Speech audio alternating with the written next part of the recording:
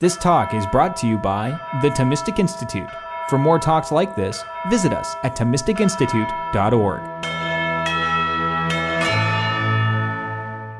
Let me just say that, what I think I've been asked to speak about today is basically the Aquinas' approach to the interpretation of the biblical literature, the biblical texts, effectively something like how Aquinas understands prophecy and divine inspiration, and how this relates to some of the difficult teachings, at least difficult for us in our time and place, as we consider especially the moral dimensions of the Old Testament. So this will not be a comprehensive presentation of Aquinas' views, and it certainly won't be a comprehensive presentation of the biblical text on the aforementioned passages or of biblical theories of inspiration. You know that there are many biblical theories of inspiration in the Catholic tradition, many of which are permissible. I'm going to talk about some of the particularities of Aquinas' view. And there will be some questions about how this touches on reasonable religious belief and sort of philosophical questions one could pose to Christians or Christians might pose to themselves in the light of natural reason. So I want to just start. I'm going to sketch out probably for the first 10 minutes or so, maybe more or less, Aquinas' view of the literal and spiritual senses of Scripture. What is the literal sense of Scripture? What are the spiritual senses of Scripture, and how are they related? Actually, in the Middle Ages and the High Middle Ages, it was much more typical to speak about this topic than to speak about biblical inspiration, which is a more modern concern, an interesting one, that touches upon the nature of the author. When Aquinas looks at the biblical author, he tends to speak rather of the category of prophecy, of what is a prophet, what is to know things that cannot be otherwise known by philosophers. You might say prophets complement philosophers, but they're different because they know things that philosophers cannot know. They convey divine revelation. I'm not going to speak much about prophecy in Aquinas. I'm going to speak more about what the text is that emerges from the prophetic revelation and the inspired, assisted writing of the human author that gives us what you could call the senses of Scripture. Okay, so here's a place then to begin. What is the literal sense of Scripture for Aquinas? What does Scripture denote literally? Now, if you ask that to most people, I think, a lot of people, they'll say, well, it probably is trying to figure out what the author's intention is. What did the author intend when they wrote, say, the author or authors of, Exodus, I think 13, the passage on the parting of the Red Sea and the delivery of the Israelites from servitude in Egypt as they cross over, presumably perhaps to the Sinai Peninsula or something like that. Well, Aquinas doesn't actually say that the literal sense is concerned with the intention of the human author. In this sense, he's not at all like most modern biblical theorists or theologians of inspiration. He actually claims that the literal sense pertains to the reality signified by the human author of the text. So the literal sense, for example, the passage I aforementioned, would be the reality, let's just say for the sake of argument, that there is a historical event of the parting of the Red Sea or a miracle of the Red Sea and a crossing of the Red Sea. So that is the reality signified, and therefore the literal sense of Scripture terminates in the reality denoted itself. Notice that, a couple of things that follow from this. First of all, you can denote a historical reality in significantly diverse ways and still be denoting literally that reality. So, for example, there are, right after they cross the Red Sea passage, I believe it's like in Exodus 15, there's the Song of Miriam, which is a war poem. It's a poem, it's a chant, it's a hymn about the event. Now, it refers to the same event, so its literal sense would terminate in the event itself, but it refers to it in a different human mode, namely through archaic Near Middle Eastern poetry. And so analogously, you could say the Song of Songs in the Bible is a love poem that it could be argued denotes literally the mystical relationship of God and Israel in the Old Covenant. It denotes it through love poetry, right? As where, like, for example, Exodus 22 through 24, which has covenant material, denotes the covenant with Israel through the medium of law, connoted by God through prophecy, through Moses and his successors, to create a web of a contractual, as it were, and divine covenant between God and Israel. So you can denote something that's the same thing through many modes of signification. And then, of course, we could add from a modern point of view to Aquinas, studying the historical critical circumstances of the composition of biblical text could help us understand a great deal about the mode of signification. How do they write and think at that time? What are the conventions? Who are the editors? How did the text evolve? How was the text compiled? Well, those could all be relevant things. But in the end of the day, you have to think about what does the text, after it's all gone through that historical composition, actually denote about reality?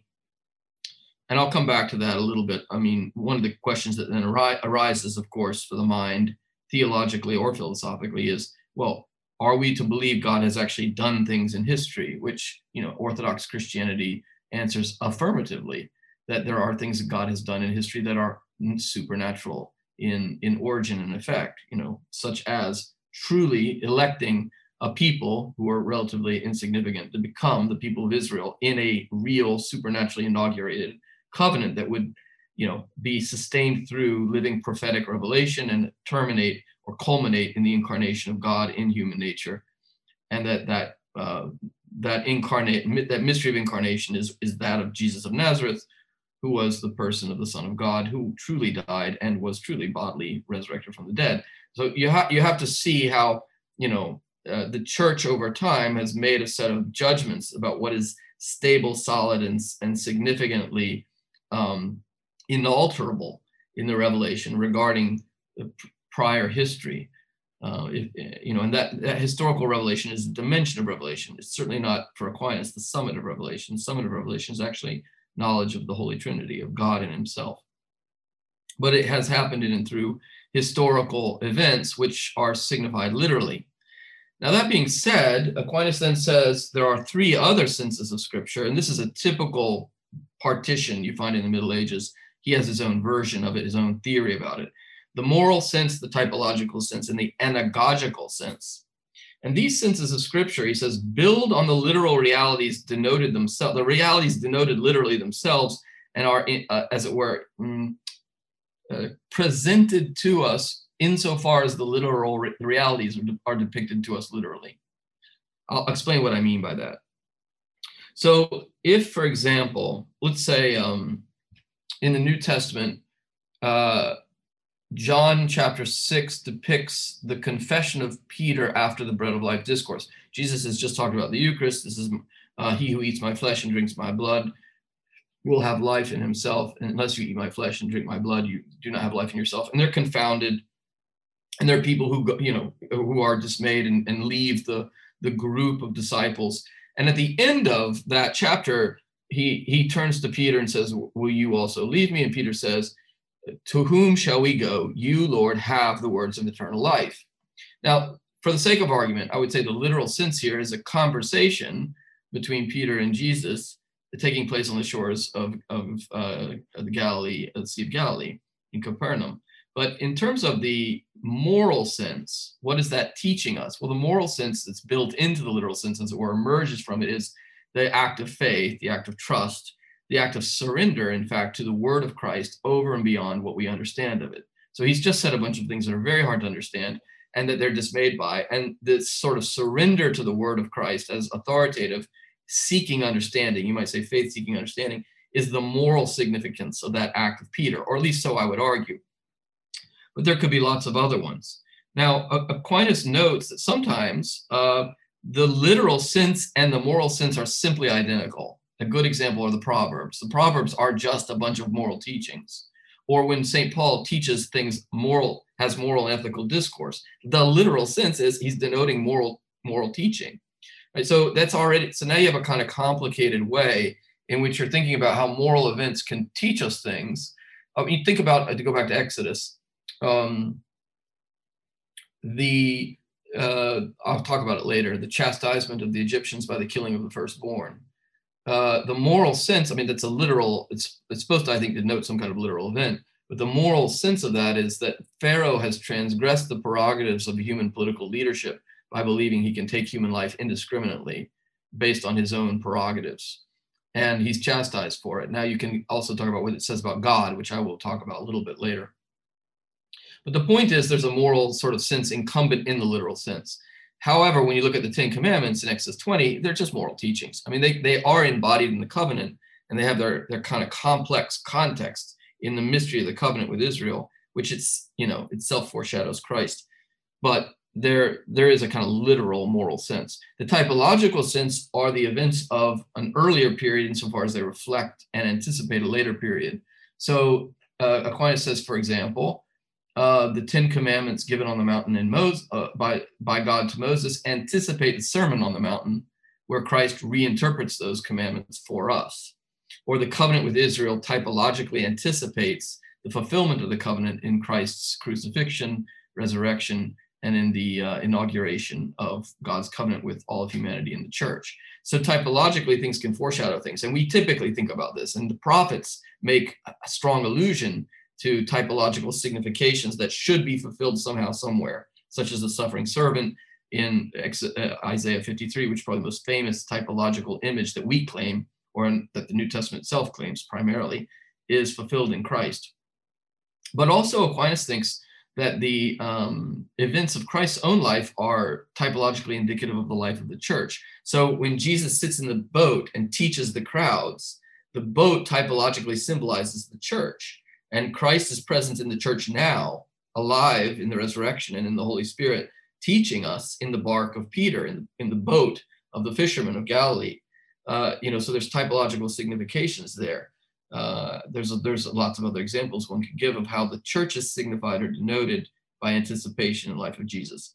The anagogical sense is eschatological, meaning it points towards the ultimate things or the end of the world. So a famous case would be, to take a really fundamental image, Isaac asks Abraham, a passage I'll talk about later, Father, where is the lamb? Isaac's kind of starting to suspect maybe that he's the lamb. He's going to be where's the ram or the lamb that will be sacrificed? And so he denotes the fact that there is going to be an epical sacrifice that takes place on Mount Horeb or Mount Moriah or whatever, Mount Moriah.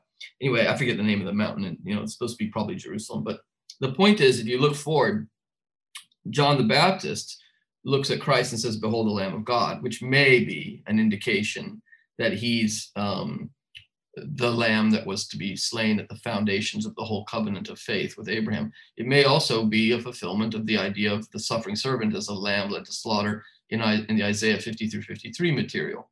But anyway, however you take all that, you've got this sort of signification of Christ as the lamb, the one sacrificial lamb, that then is retaken in the book of the Apocalypse, in the Revelation, where you have the lamb in heaven who was once slain, who's now alive, and his light fills the city of God in the last chapters of the book of Revelation. Okay, so that's obviously like typological, but in another sense, that lamb imagery is eschatological because it points towards Christ who's died and who's resurrected as the sort of source of grace for the whole church, illuminating the church in the eschaton.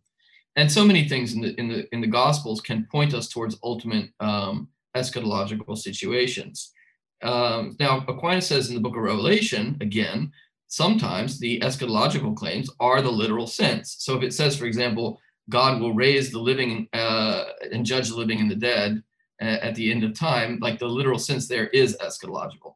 That's where sometimes that anagogical or eschatological sense is anticipated. Okay, so I say all this just to denote that Aquinas' structure of reading the Bible is interesting and complicated. It takes account of the humanity of the Bible, but it also looks at, you might say, a rich conception of a multi-layered conception of inspiration, in which at the center of it, in many respects, is a theology of the divine economy, of how the mystery of creation, creation of the human being made in the image of God, fall, initial redemption, covenant with Israel, coming of Christ, mystery of the church, eschatological expectation, all this, you might say, this drama unfolds on the stage of reality, and the Bible points us towards the inscape, the landscape or inscape, you might say, the inner structure of the divine economy, understood in light of God. And for Aquinas, it's always to point you back to actually understanding who God is. I mean, if you ask, Why is the Bible inspired? Why was it given to us? Why all this prophecy, all this rigmarole? Well, so we can actively study the Word of God in view of gazing on God contemplatively in this life, growing in love of God, and then being fulfilled by the vision of God in the world to come. So it's a very theocentric conception of inspiration. Now I'm going to turn to a specific area. I'm going to get more and more specific as I go on. So that was very general. Now I'm turning to a specific thing, which is the moral sense of Scripture. Now there's a lot of debate, even among people who might be prone to take Aquinas's lead on understanding inspiration. There's a lot of debate about how to understand the moral sense. And I'm just going to give you a set of bullet points because I'm going to summarize my own presuppositions. And I'm summarizing my presuppositions here because other people have other ones, and you should recognize that some of the things I'm saying are controversial. This will definitely affect how I read things like the so-called dark passages of the Old Testament. So the first thing I want to say is that I take it that the moral sense of Scripture is infallible, that God does not reveal anything erroneous about himself, and that God does not command anything intrinsically evil in the Old or New Testament. Now that, of course, sets the bar very high to have to defend the Old Testament and its moral teachings, but it's good to just be clear about it. I mean, as you may know, there's a very, very famous argument about this in the history of Christianity, which stems from Gnosticism and Manichaeanism, which St. Augustine was not a little affected by in his 10 years as a Manichaean, which is the argument that the Old Testament, because it contains so much that seems morally imperfect, simply cannot come from God. It must either be false revelation, or if it's true revelation, it comes from a God who is evil. And that opposition to the Old Testament, which was manifest in Manichaeanism in the ancient world, is repeated in numerous sophisticated ways in the Enlightenment by naturalists and deists who object to the Old Testament as revelation based on the moral content of the Old Testament. So I'm just basically saying, I think that the Old Testament's revealed by God. It contains infallible divine teaching. It commands us to obey in faith the revelation of God. God does not himself command anything intrinsically evil. So I'm going to go ahead and accept that, you might say, challenge. Second, although some in the Calvinist world might disagree with this, I think most Protestants would agree with this rather more or less stable and certain teaching in the Catholic tradition, that the Old Testament is less perfect than the New Testament morally. So all of it could be defensible in some respect, in a situated way, but it is also less perfect morally. That could be because that there's a lot of ways things can be less perfect. They can be less perfect because they're in a time that's less morally enlightened, and the contexts in which God is teaching is less morally enlightened, at least in some respects. It could be less perfect because what it commands is the less perfect good. It could be less perfect because it's more in accord with nature and less in accord with grace. So, I'm just noting that I think the Old Testament is less perfect. It also could be less perfect because less has been manifest. There's just less information. Secondly, the Old Testament is given in view of the New Testament, which is the more perfect and maximal expression of God's moral teaching. So, I'm just operating with a Catholic traditional hermeneutic, which is the Old Testament must be read in light of Christ, Christocentrically, in light of the mystery of God revealed in the ultimate manifestation, which is given to the apostles, by Christ, and through the apostles in the New Testament era. And thirdly, I would say our understanding of what's revealed implicitly in the New Testament can grow over time. So we're not obliged to say that the New Testament must make evident to us, for example, that slavery must be abolished, or that nuclear weapons may never be used on innocent civil populations. There are things we're going to infer over time from the perfection of the principles given in the New Testament, but they may take time for us to understand and for them to work in human culture. In addition, I have 3 more bullet points on the Old Testament. Sometimes the revelation of moral truth given by God or effectuated by the prophets of the Old Testament are given in historical conditions that do delimit the nature and scope of that revelation. Now, I'm not saying falsifies, but I'm saying delimits. So that, you could say, well, why doesn't God, I'm coming back to these examples, but say you have a culture of ancient slavery or even of total war meaning you don't just kill the combatants, but sometimes the whole village.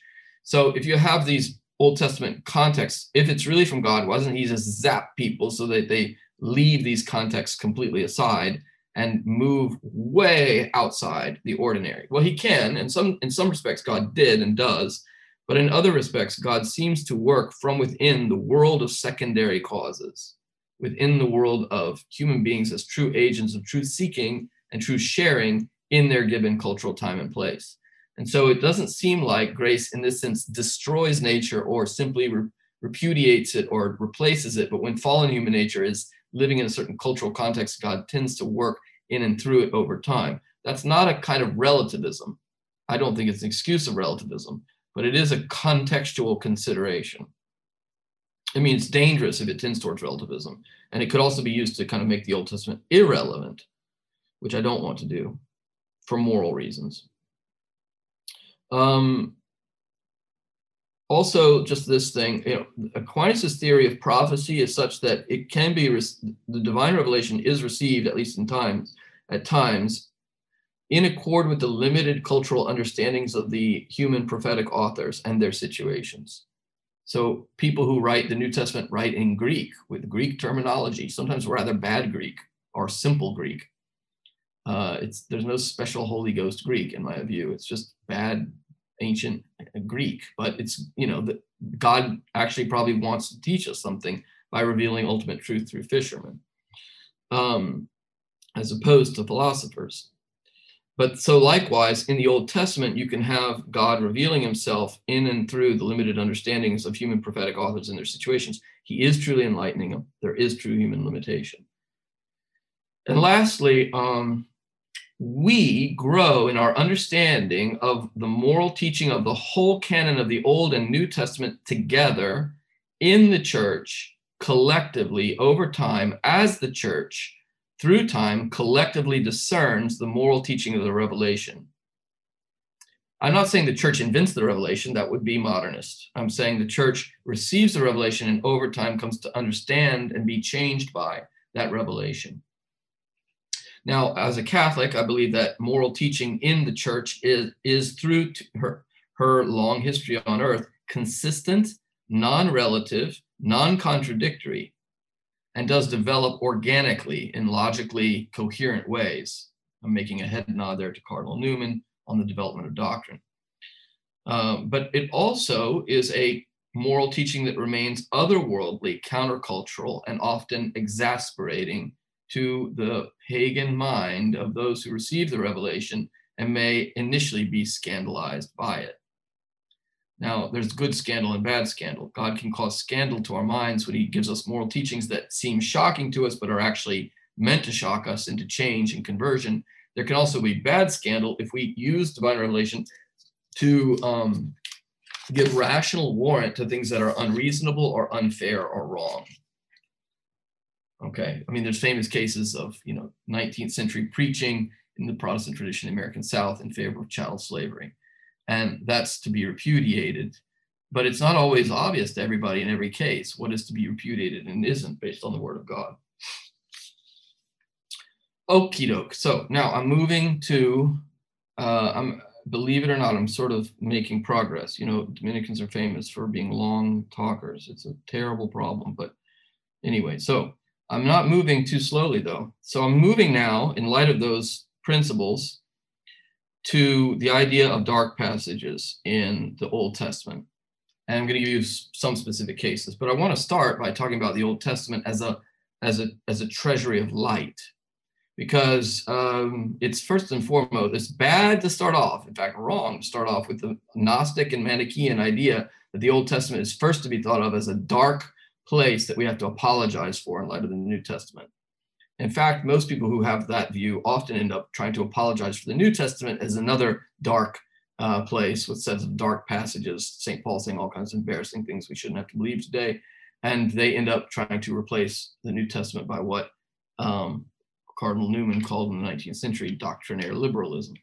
I mean, we first have to say the Old Testament is revelation, and it is filled with, it's luminous.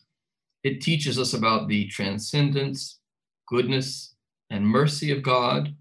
And God is depicted as always just and merciful.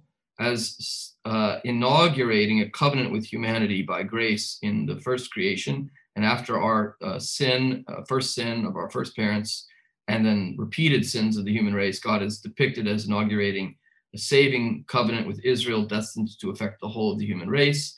And so his saving designs and his elevating designs of giving us divine life by grace are depicted as fundamental.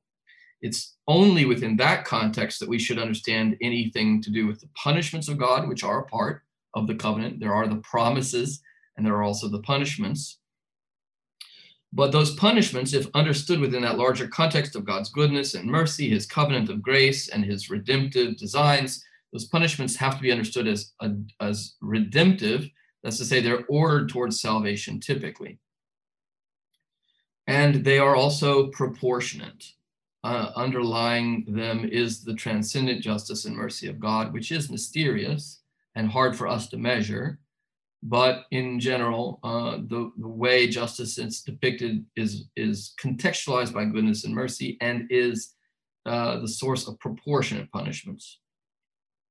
And it's also meant to undo and give the lie to all kinds of idolatrous practices, false projections onto God that are anthropomorphic and horrific, that would see God as subjecting us to all kinds of tortures or disproportionate punishments or mistaken and superstitious practices.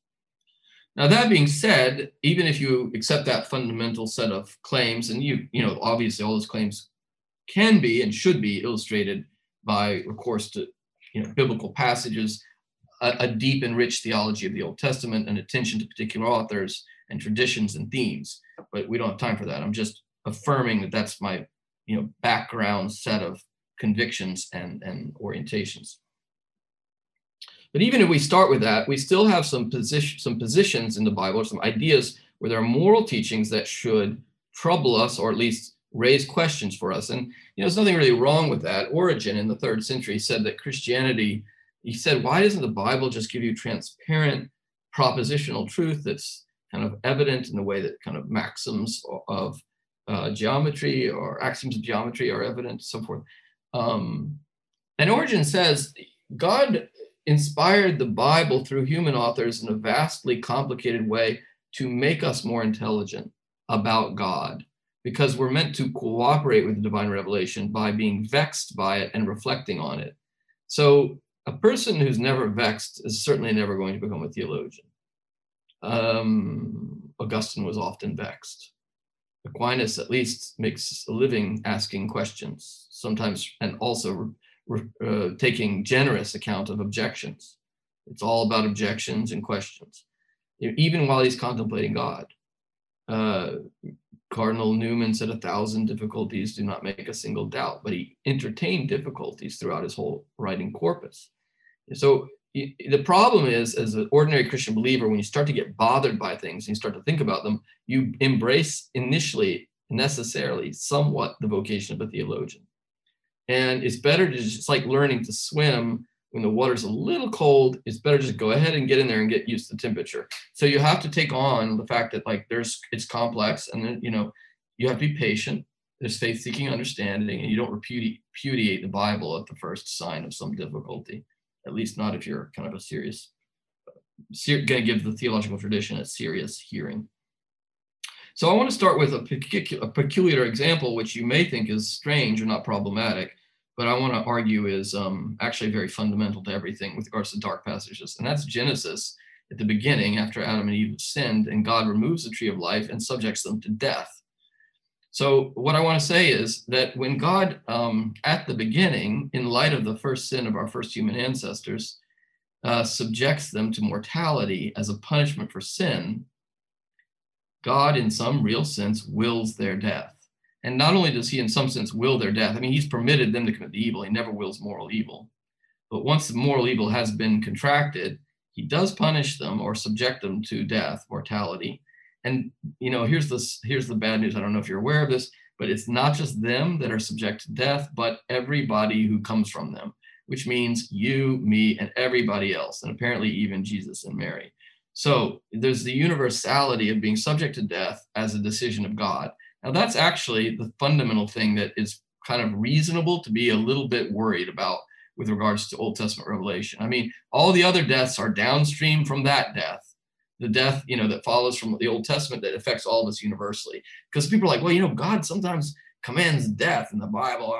And look, it's yours and mine, everybody. It's like really happening metaphysically. We will die. And it's, God exists. He creates the world. He sustains the world in being. He sustains you and I in being. We have immaterial souls created immediately by God. They will exist after we die, but our bodies are going to die. And that's part of the world we're in. And it's somehow by the will of God, because he could just keep us from dying. Aquinas, thinks it's natural as for an animal to die. And that is, in that sense, human death is natural, but we weren't created simply to be in the field or zone of nature, but in the sphere of grace. And with grace, we would have been, had we obeyed God, preserved somehow miraculously and supernaturally from mortality, as our bodies would have been elevated to a higher state or plane or field of being, like unto that of Christ in the mystery of the resurrection, which is now real and is coming into the world through Christ, which we inchoately participate in now. But we weren't made for death, even if in a certain respect it is natural for an animal to die. Once we forsake grace, we're, as it were, in a way, put back into we're released into the natural state apart from grace we chose for ourselves, and we fall into the natural world of death, the cycle of birth and death that is part of us constitutively as animals. Okay, so that's our situation. Why would God do that? I mean, why doesn't he just forgive them, give them a good talking to, restore them a state of grace, or maybe restore their children to a state of grace, or, just restore you or me to a state of grace? Because frankly, I'm sure death bothers me a lot, at least a little bit more than it did Adam and Eve or somebody else out there, and God should reward me for that by not making me subject to universal mortality. Well, of course, that's mysterious. And does it impugn the goodness of God that we die? I'll just say this. I mean, Augustine has, I think, a simple and profound answer to this, which doesn't necessitate that God does it the way he does it. It just shows there could be a fittingness in the way God's done things. Augustine says it is befitting that God should subject us to the first death so that we would avoid the second. And by the second death, what he means is, citing the Apocalypse or Revelation, the eternal separation from God of the spiritual soul in the state we call hell or damnation.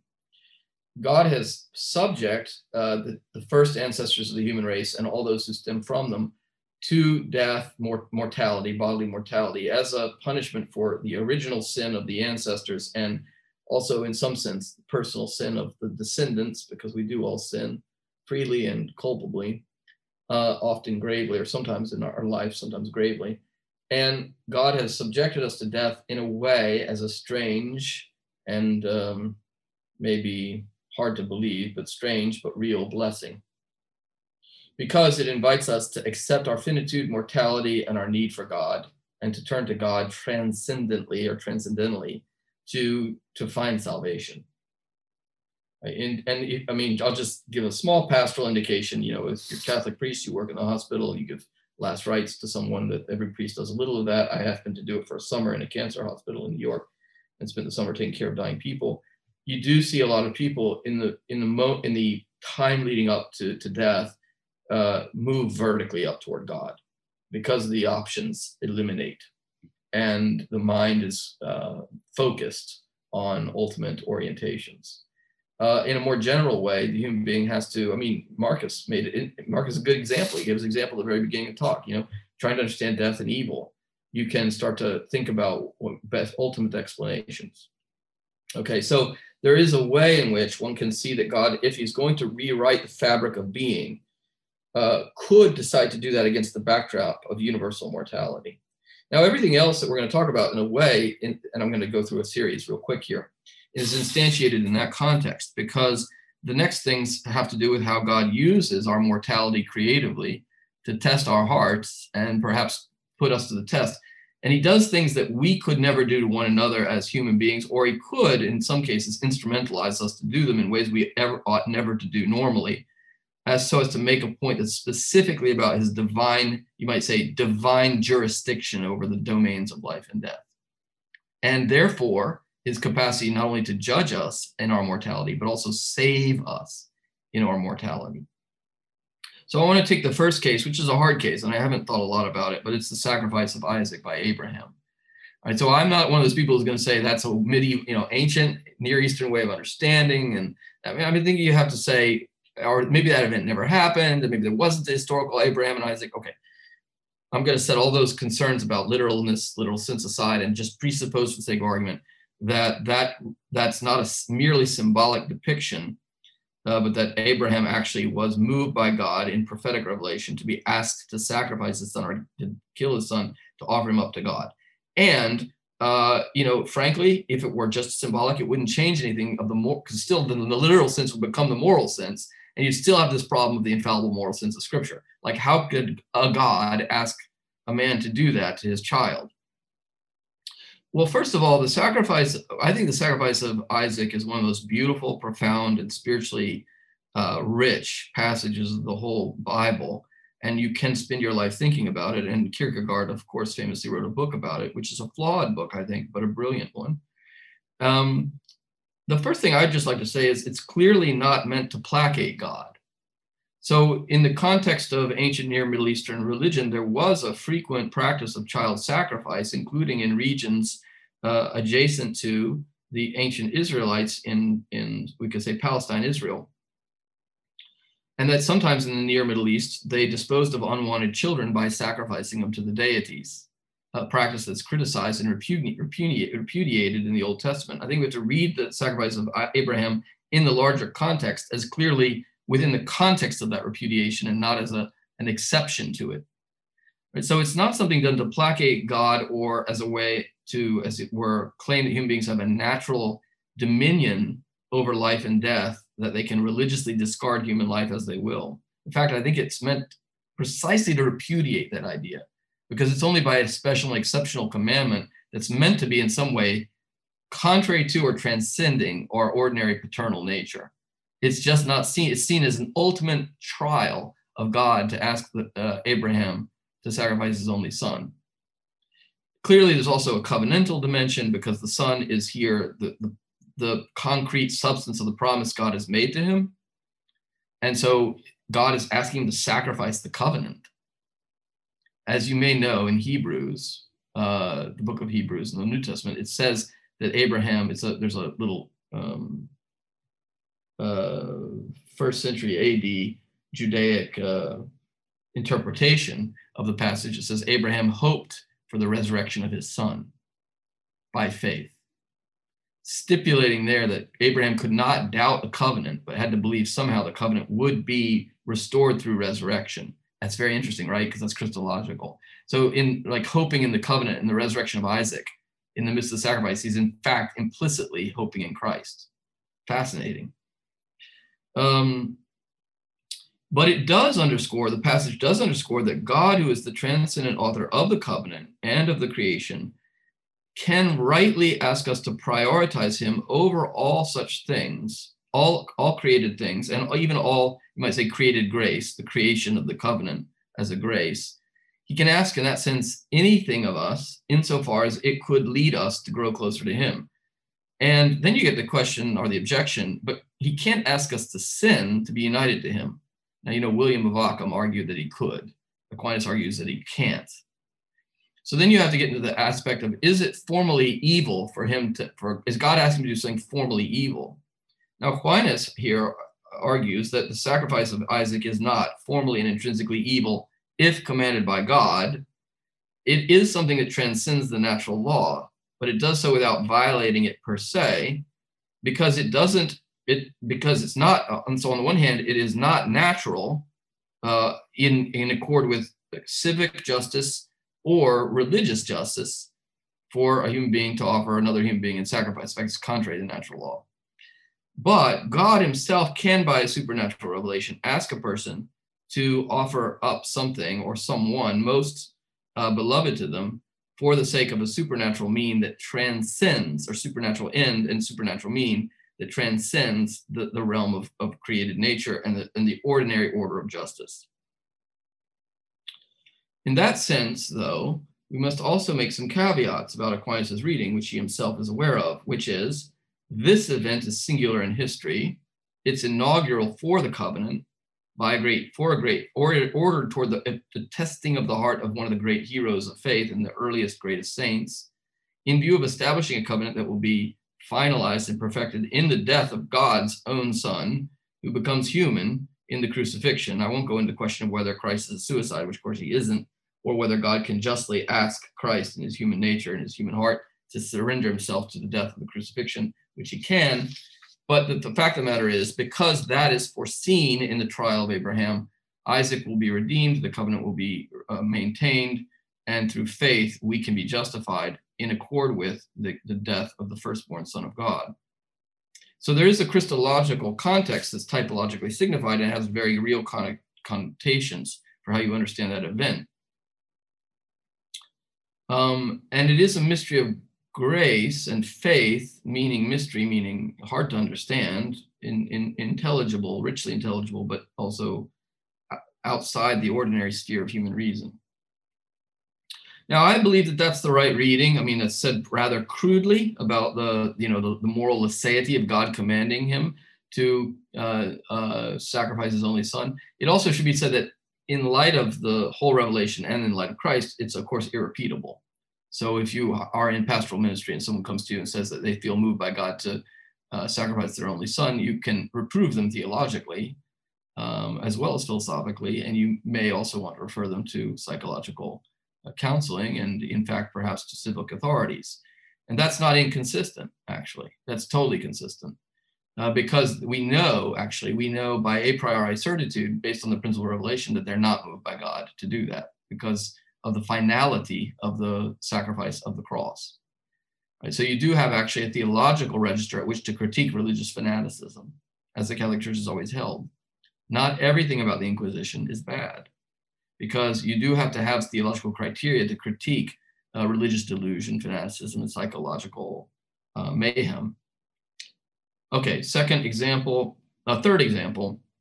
I only have 5, just so you know where we are, and then I'm done.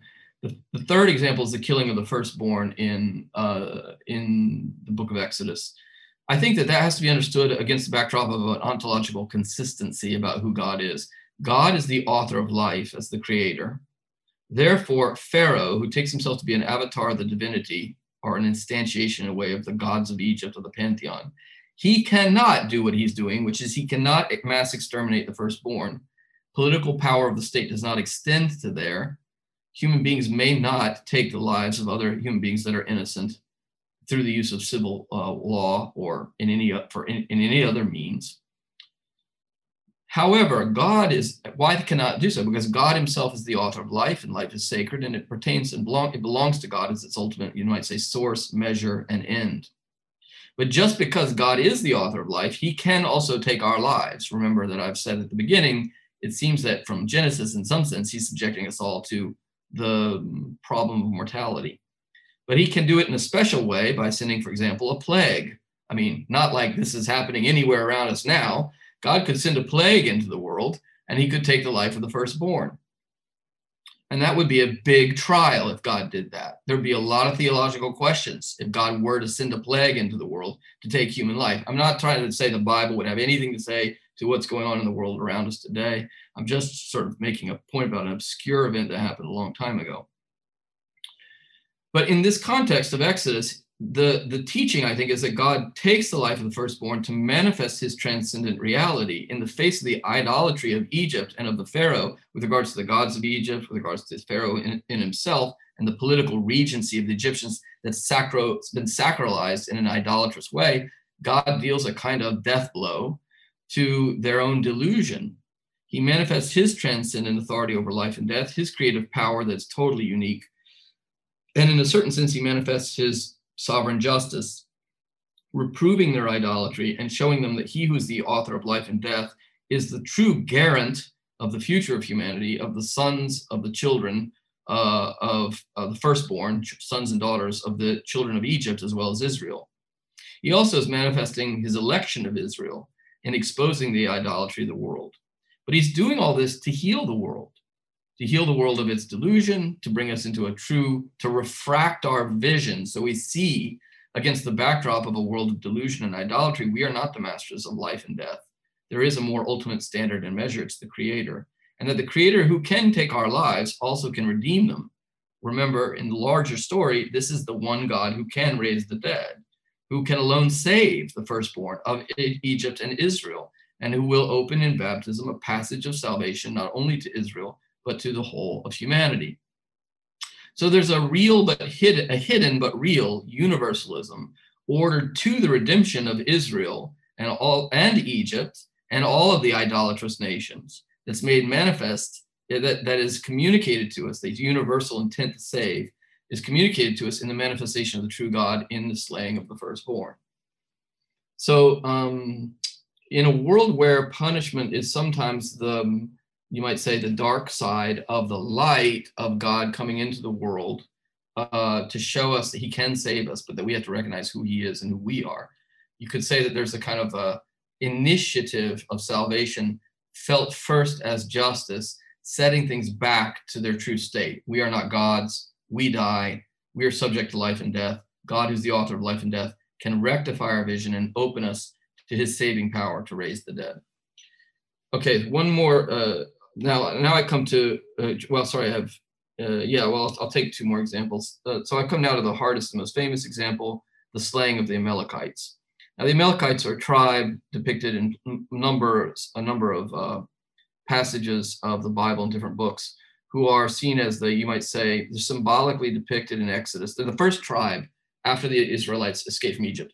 They're the first tribe that make war against Israel. And Israel makes war against the Amalekites. That famous passage where Moses holds his hands up for the day in a kind of cruciform form. Okay, and they win on the battlefield. And Augustine mentions that this is one of the first bases in the history of biblical literature for just war. Just war criteria come in part from thinking about when does a people have the right to defend themselves from extermination. And so it's in the fight with the Amalekites. That's not so problematic. But as you go on later, you have passages like in the book of Samuel where Saul is commanded by God to exterminate the Amalekite camp. And that's the problem of the ban, or the universal execution of the entirety of the people. That certainly cuts against modern sensibilities because we have made a lot of the fact that in a just war, only the combatants may be, and only in certain cases may be, objects in which you try to use lethal force. And it looks like, if you want to put it in the most powerfully negative terms, God is commanding genocide.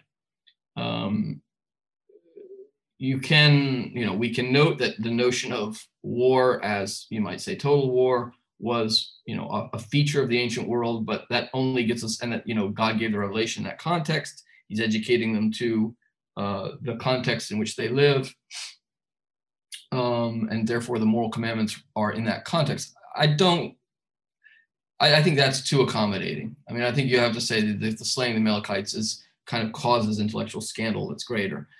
The other side, you can go and say, well, it's just a spiritual sense. Maybe these wars never even happened. They could be fictional. They depict something that's like ultimately spiritual. It's saying you have to be willing to do anything for God to protect the covenant. They're about total moral surrender, or they even have a sort of merely Christological idea. It's like you're fighting the powers of evil in the world, the devil, the flesh, the world, and you have to do that in according to the metaphors of combat, spiritual combat. As many fathers of the church did read these passages as having a kind of moral anagogical sense, and I think that that's a reasonable moral and anagogical sense of the transposition of the Israelite vocation to the ecclesial vocation. But I find that wholly inadequate and too spiritual, because I think that the literal sense here does connote a moral sense that means you have a hard object to defend. So between one extreme of saying it's kind of natural in their context, and the other extreme of saying that it's can be kind of explained away, I would say, no, let's go ahead and take it. I follow Aquinas in this. Let's say that God has in some way inspired or commanded this in a given historical context. What's the reason? The reason is idolatry. And it's got to do with idolatrous culture. And I have a very funny view of this. I mean, so Aquinas says basically, it's a lot like the sacrifice of Isaac example. You could never do this according to the natural law, but God can, in a certain sense, transcend and suspend the application of the natural law in a particular context to make a particular revelation known supernaturally. So he's not commanding what's evil per se for him. I mean, God could, for example, without using human instruments, for example, through a plague, he could kill everyone in a village, and you couldn't say that God had done something intrinsically unjust. What's weird about this is he's instrumentalized human beings to do it for a supernatural reason, to punish people, to make clear the gravity of idolatry. And the same rules would apply as for the sacrifice of Isaac. Here's God teaching us about himself as author of life and death. We are to give our entire life to God unconditionally. And when we fail to do that in idolatry and structures of disobedience, or when we oppose those who are in the covenant and fight against Israel, in this case, it would be in our economy, it'd be fight against Christ, become antichrists. When we do that, we lose, in some sense, our right to exist before God. And if he maintains us in being, he does so through mercy, or according to a certain kind of new economy of mercy. And so what's being revealed through the instrumentality of the command to the prophets to execute the ban is something about the transcendent justice of God in the face of human idolatry and human opposition to God's initiatives of grace in history, showing our unworthiness. Now, I would just add to this a weird idea I have, which is I actually think the right way to read this from a Christian point of view is that we are all Amalekites. That basically what's revealed to us is on some deep level, we who are in a structure of sin with regards to the mystery of God and the transcendent truth of God and Christ, because we in some way blink in the face of the mystery of God or sin, we are in a certain way conductors of a structure of idolatry. And God could kill us all. I mean, we don't really deserve, we can't say, that it's absolutely required of God to preserve our physical life in this world, or it's required of God to preserve us from damnation in light of our own sins. We are kind of Amalekites. But that's not really the fundamental story is against the backdrop of their little part of the narrative, that he's not treating us that way. He's treating us as persons redeemed in Christ, or subject to be redeemed in Christ, to be saved and divinized and to be friends with God. And we're not given anything in the Old Testament about the actual eternal salvation of the Amalekites. That's not revealed to us. We don't have to make any judgment about that. But I think that the way he uses the fabric of life and death there, although very crude, very ancient, and very scary, is also in some way, illuminating, or could be illuminating. Now, you say, well, I have a lot more scandal at that, Father, than you do. I'll just tell you, there are a lot of other strategies for reading this. I'm taking the way Aquinas takes, and I'm trying to explain it in my own poor words, and I find it more satisfying than the others. But, it's not the church's doctrine. Lots of other positions exist. If you don't like this one, you can explore the others.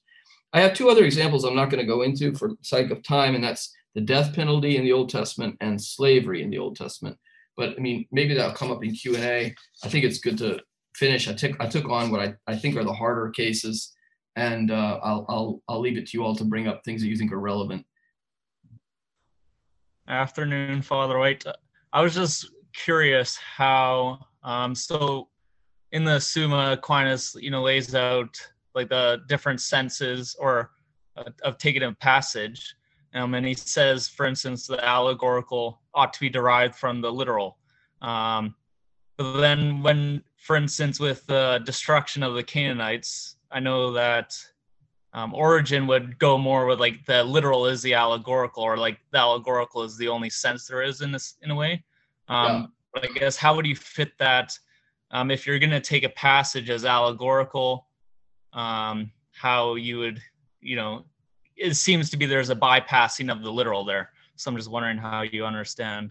Yeah, so I do think that. But okay, so let me just say, when you get to, at least in the Catholic tradition, when you get to disputes about the literal sense, the church allows a lot of disagreement.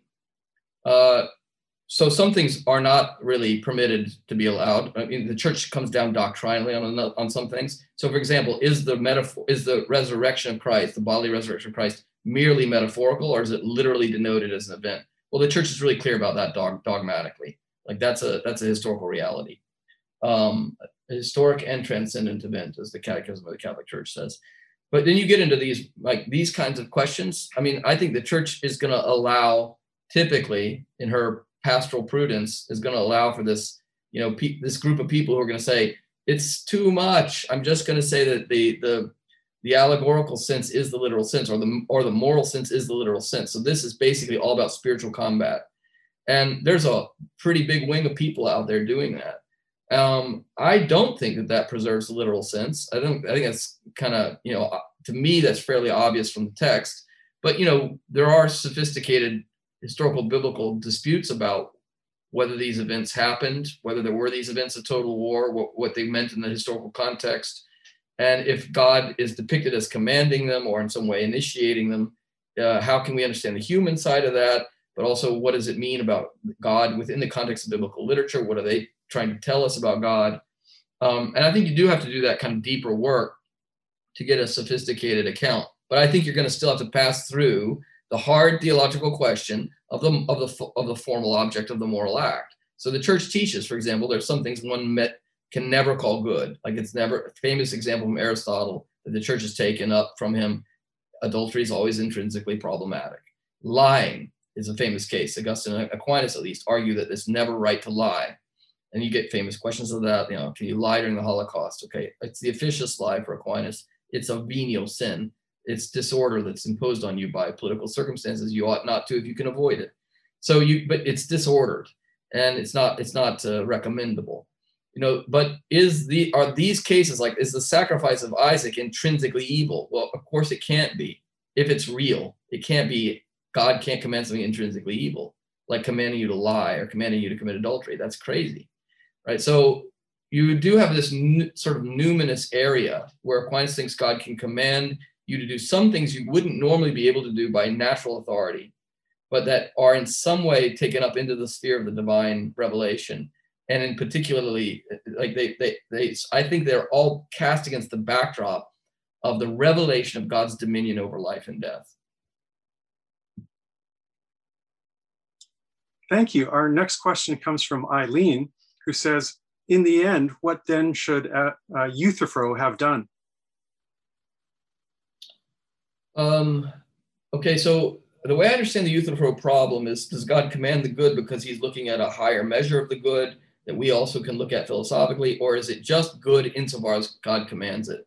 And Aquinas doesn't really accept either of those options. What Aquinas thinks is God always commands the good in a two-form accord. One in accord first, not with a truth that transcends him, but in accord with his own truth and goodness. God is eternally sovereignly good. He's wise and loving. He's eternally just and merciful. And he can only command anything to us in accord with his eternal sovereign goodness, infinite perfection. He's free from any evil. God is light, in him there is no darkness. He can only command in accord with his own justice and mercy. So in that sense, God is fundamentally true to himself. Secondly, he has to command in accord with the natures of the things he has created. So he can't ask of us anything that's fundamentally unnatural. So you say, with the sacrifice of Isaac and Abraham, how could he command something? Is that fundamentally unnatural to God to command him to do what he does? Well, no, because Abraham is meant for an ultimate good, which is not a father-son relationship with Isaac, but his union with God. And so what Aquinas say is God could never command you to do something intrinsically sinful, because that would connote something that would cut contrary to your natural orientation or inclination to union with God, which is the final end of all human beings. But he can he can command severance from any created mean, although he typically doesn't. He typically respects the order of nature and asks you to subject it to the supernatural order. But he can, in a sort of almost violent way, command you to prioritize the supernatural good in a way that is really transcendent of the natural good. A more ordinary case, Aquinas asks about celibacy, priestly celibacy. It says, is it in the mean of nature? With regard, is it in line with the mean of temperance according to the order of nature? He says, no. He says the mean of temperance in accord with the order of nature is for a man to get married or a woman to get married and have children. And sexuality is moral and ethical in the context of married love, open to the transmission of human life. But God can, to facilitate a more direct mean of union with God through contemplation and a life devoted to the gospel, can ask a person to undertake a mode of life that it suspends, in a certain sense, that natural good, not because it's unnatural. It's not per se unnatural, but it's less in accord with the mean of nature and more toward what he calls the heroic virtue of chastity. It's not heroic per se, but it's toward heroic chastity to undertake the privation of family life for the sake of supernatural good. So Christ himself did that. I mean, forget Catholic priests. Christ himself did that, okay? So that's God made man. So at the center of Christianity, you have someone who's not married as the founder of the religion. Okay, so, there is some way in which the natural world has to be turned towards the supernatural. And there are lots of instances. Of course, a lot of people would say the Old Testament's unnatural, would say, yeah, but it's unnatural for priests not to get married. And hey, by the way, Christ was unnatural to practice chastity, if you go all the way with the objection. So you have to be kind of careful to become naturalists in a way that could become anti-supernaturalists. It doesn't mean we should easily condone everything in the Old Testament, because there are hard passages there. But we should also think about how this stuff's connected to New Testament. Thank you. Our next question comes from Phil and Joy, who ask, concerning the words morally less perfect in regard to the Old Testament, can you expand on the word perfect with regard to the New Testament? Would you mean less revealed or less completed by morally less perfect? It could be either. I gave different instances, but I mean, to take a case in the moral realm, that's, I think, the easiest way to answer this is to look at the Sermon on the Mountain, Matthew 5-7. You have heard it said on that mountain back there, thou shalt not commit adultery. But I say to you, if a man looks at a woman, etc. So, you have heard it said, you shall not kill. But I say to you, if you call your brother a fool, you will be subject to the fire of hell. Right? So what's going on there? First of all, interiorization of the law. It's not simply the external acts or even the attitudes that lead to them, but deep purification of the inner human heart with regards to the goods promised by the covenant and the evils repudiated by it. But also he promises them the Beatitudes. Blessed are the poor, for they will inherit the kingdom of heaven. Blessed are those who hunger and thirst, for they will be satisfied. The Christian tradition sees that as related to the gifts of the Holy Spirit to live the eschatological life of Christ. And that's the gifts of the Holy Spirit more supernaturally proportion us to live in friendship with God in a way higher than was typically undertaken in the Old Testament. Aquinas thinks the Old Testament saints did participate in seed in the life of Christ and in the Beatitudes, but it becomes more perfectly manifest. So a figure like St. Francis of Assisi, who lives the beatitude of poverty, that doesn't have any real corollary in the Old Testament world. To live in the poverty of Francis of Assisi for contemplation and for radical love of the crucified Christ, all that only makes sense in a New Testament economy. Or Mother Teresa going into the ghettos of Calcutta to care for the sick and the poor in imitation of Christ. That's a life fully manifest with the Beatitudes, right? So there's something there that's of a higher moral order, and it's not the natural mean at all anymore, because it's not natural to do what Mother Teresa did or what Francis of Assisi did. It's radically evangelical. It's radically eschatological. It's to live for the higher contemplation of God. So those kinds of transformative ethics of the New Testament, that kind of transformative ethic of the New Testament is beyond the mean of nature. The traditional reading here is that the Old Testament in the Ten Commandments begins to embody and evoke in us an awareness of the natural law, as where the New Testament intensifies that, interiorizes that, and builds on that to invite us into something much higher, eschatological life with Christ. Thank you. Our next question comes from Ben Birkenstock. Hi, thanks so much, Father White, for coming to speak at this inaugural event here. I'm Marcus's classmate. I'm very, I guess I could say, proud that Trinity has had you as our inaugural speaker here at the Thomistic Institute. I'll try to be brief. My question, I guess, I suppose I can preface it by saying that I am one of those who is more comfortable, perhaps, than you with doubting whether God really commanded those things. If that's really what's being pointed at. It's a literal reading in one sense, but whether that literal reading is really pointing to a historical circumstance where God historically actually inspired genocide or whatever, the slaying of the Amalekites. But I want to get at it from a different angle, or ask a slightly different question, which is this notion that death is something that God can sort of justly bestow on us.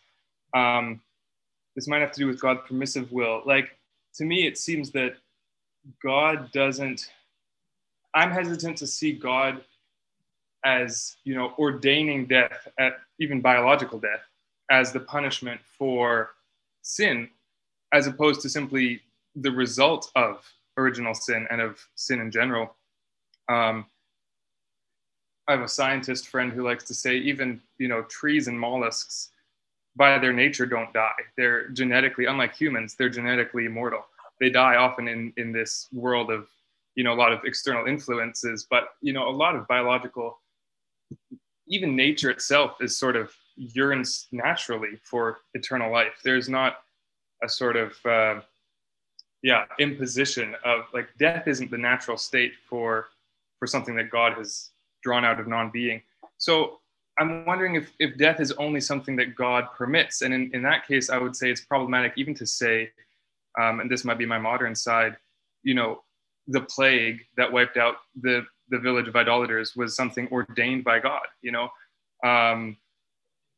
It seems to me like we can, you know, then why do we have a problem with the Inquisition or the Crusades? Or at some point, if God can use secondary causality to cause death, or any reason to cause death, isn't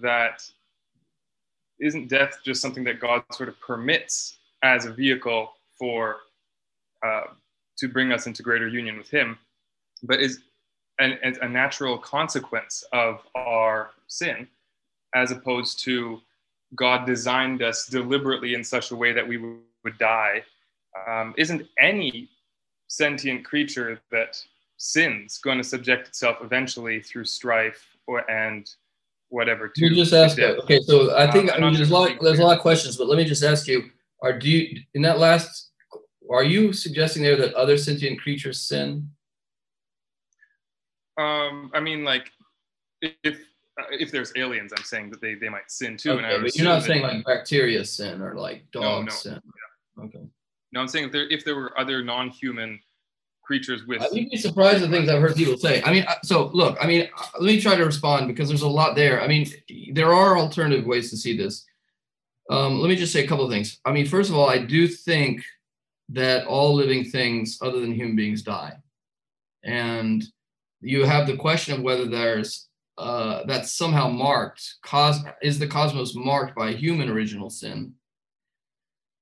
And another related question, which has been raised by people like Paul Griffiths at Duke, is animal death or vegetable death or microbiological death it related to the evil angels, the fallen angels who brought that kind of death into the world?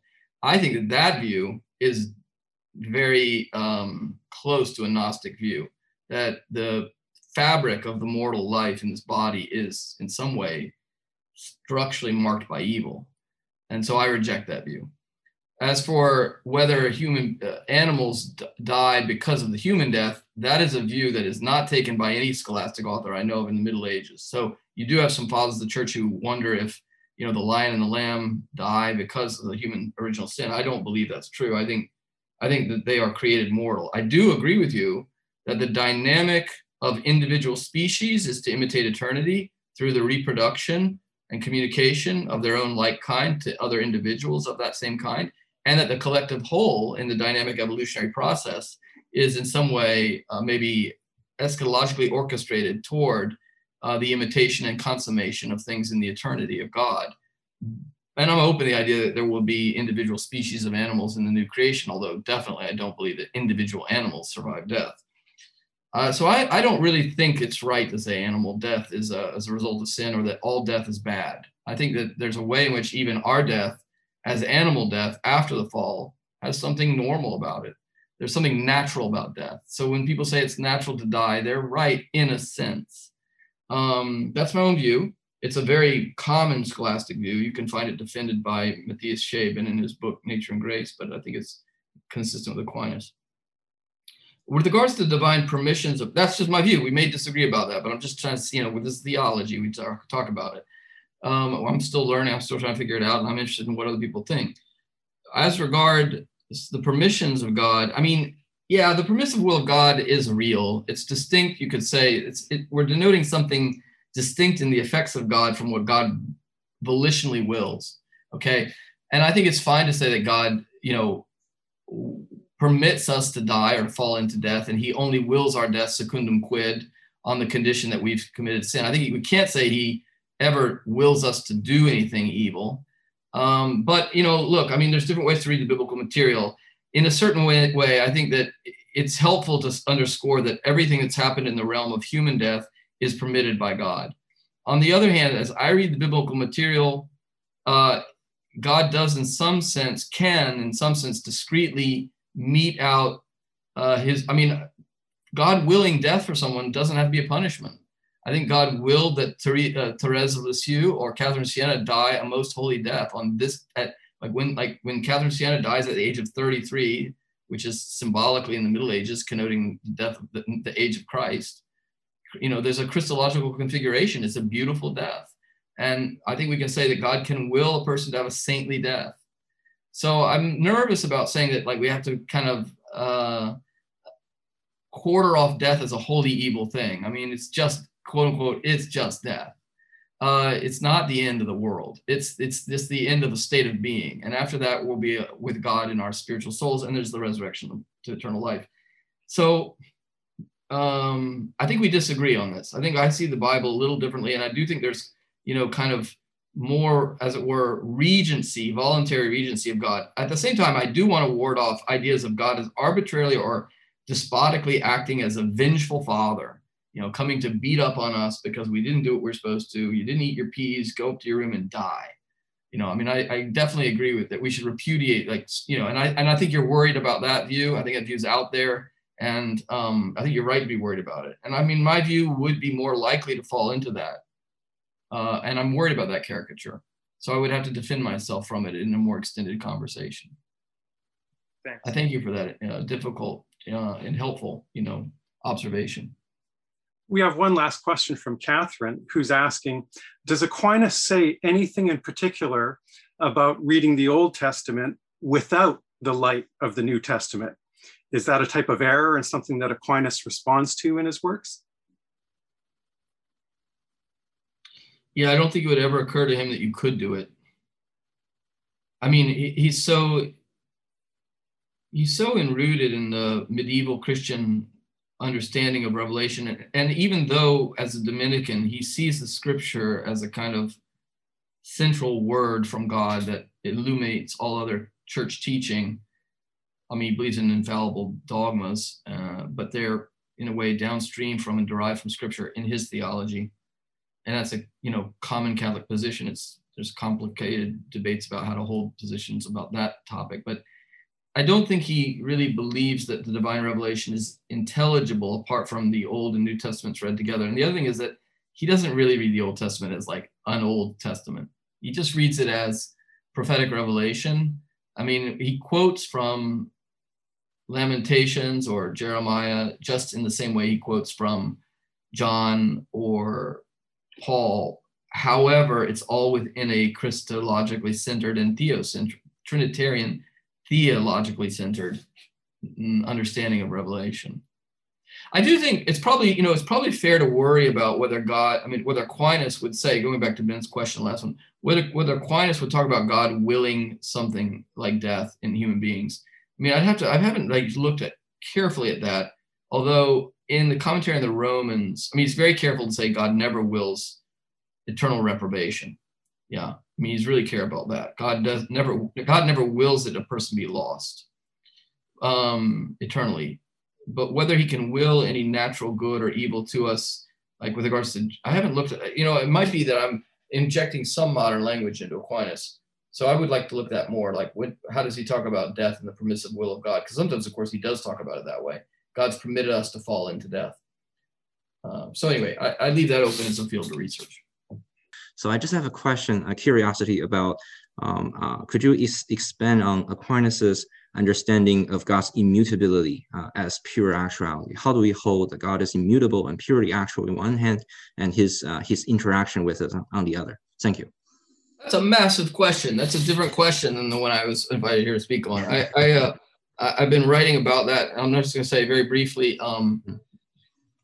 We tend to think about divine immutability in quasi-physical terms, like God is not moving around, or emotionally immobile terms. God doesn't have new feelings or intellectual terms. God doesn't have new thoughts. He doesn't learn from us. He doesn't know what's going on in the world. He doesn't react to us. I think all that's a lot of anthropomorphic consideration. But in any case, that's not what divine immutability means. I mean, divine immutability means God maintains or preserves his own identity. God is always God. You know, we're not going to wake up someday. We might wake up someday and there won't be a sun, right? We'll be cold pretty quickly and that will be the end. But, you know, the sun could cease to exist. We're not going to live in a world where we wake up one day and God has changed, is no longer God. So in that fundamental sense, like, it's just obvious God's immutable. He will always be from eternity to eternity.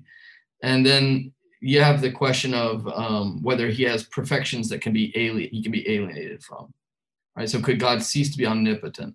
If he did cease to be omnipotent, I think the world would would fall away from being, because he can only sustain the world in being and create it as one who's omnipotent. So what about other attributes? Could he cease being good?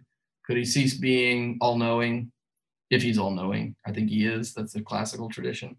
You know, then you get it. So in that sense, you start to see immutability is about something important. It's about the fact that God is always God and he always has these attributes. Is God always Trinity? Is God immutably Trinity? Or did God become a Trinity, like at the incarnation? Well, no, he didn't. So, you know, or is he becoming the Trinity, as in Hegel, you know, lectures on the history of religion? The Catholic Church, at least, reproves that idea that God could become a Trinity eventually, or is becoming a Trinity progressively. You know, so in that sense, the divine, that's kind of an indication of the work that the doctrine of divine immutability is doing.